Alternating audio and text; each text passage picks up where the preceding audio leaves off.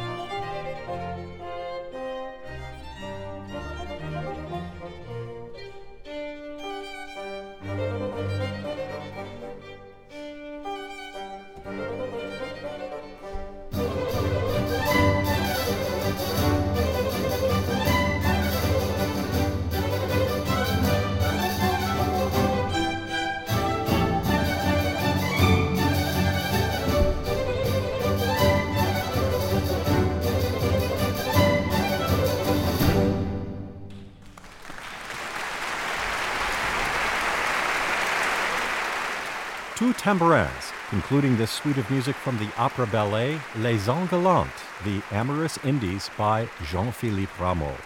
The San Diego Symphony was conducted by Johannes Debus. Les Galantes debuted in Paris in 1735 and was revived in regular intervals, with Rameau adding new music on occasion. Over the next 40 seasons, nearly every artist affiliated with the Royal Academy of Music in Paris had taken part in a performance of Rameau's creation.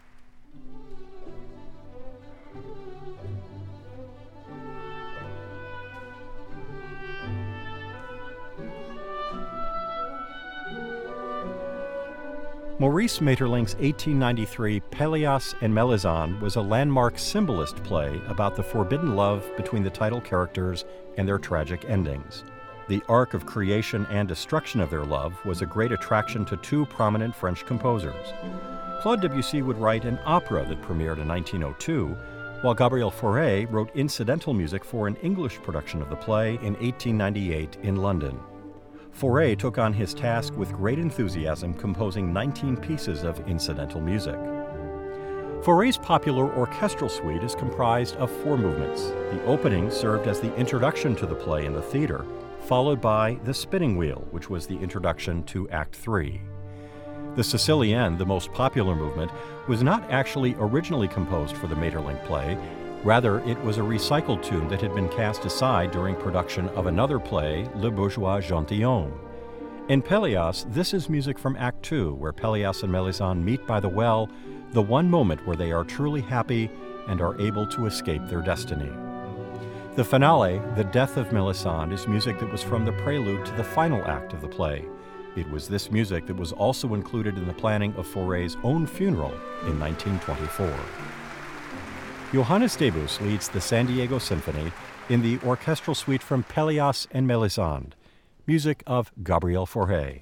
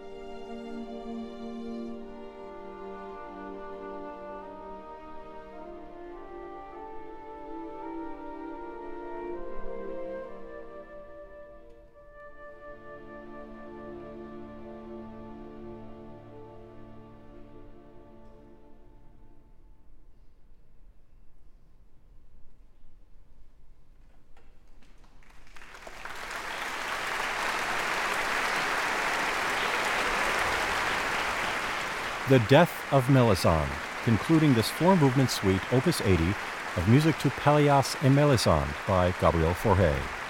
The San Diego Symphony was conducted by Johannes Debus. The subject matter of Pelléas et Melisande was a draw not only to the French composers Gabriel Fauré and Claude Debussy, but others like Jean Sibelius and Arnold Schoenberg. In praising the original play, Schoenberg noted Maeterlinck's art of dramatizing eternal problems of humanity in the form of fairy tales, lending them timelessness without adhering to imitations of ancient styles. Throughout his lifetime, Claude Debussy only traversed the border between France and Spain only once, for 3 hours to attend a bullfight in San Sebastian. But Debussy excelled at picking up the idioms of Spanish composers who regularly visited Paris and his own propensity for creating his own sense of his vivid imagination. He called it creating, quote, something else, realities in a manner of speaking, or what imbeciles call impressionism. Iberia was part of a larger three-movement triptych, each movement based on a different country. Iberia, the second movement, is itself in three movements and provides the suggestion of a local community at various periods of the day. We begin in the middle of the afternoon with In the Streets and Byways, where the busy streets on a hot day are reflected in the urgent rhythms.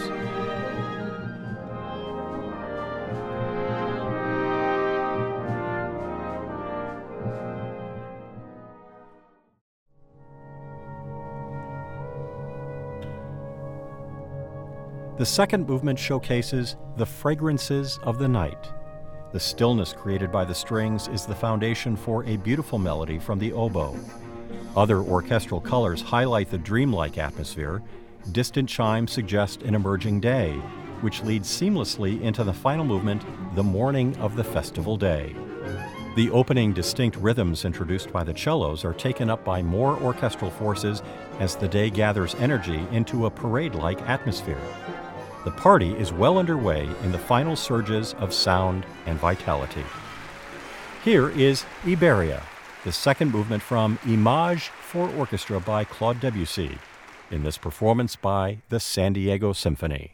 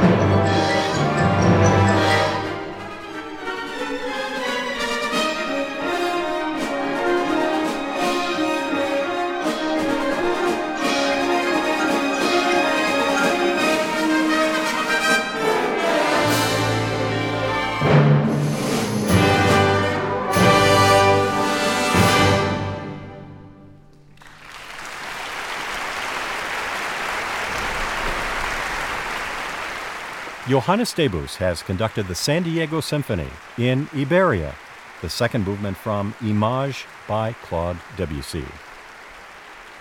One of the big fans of Debussy's evocation of Spanish life and culture was Spanish composer Manuel de Falla, who said, "Debussy created spontaneously, I might even say unconsciously, such Spanish music as might be envied him, who did not really know Spain, by many others who knew her only too well. If Debussy has used Spain as the keystone of one of the most beautiful facets in his work, he has paid us back so generously that it is Spain who is today his debtor."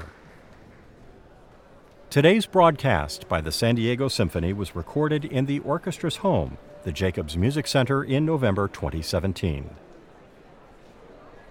Engineering support for these broadcasts is provided by Eric Clinton.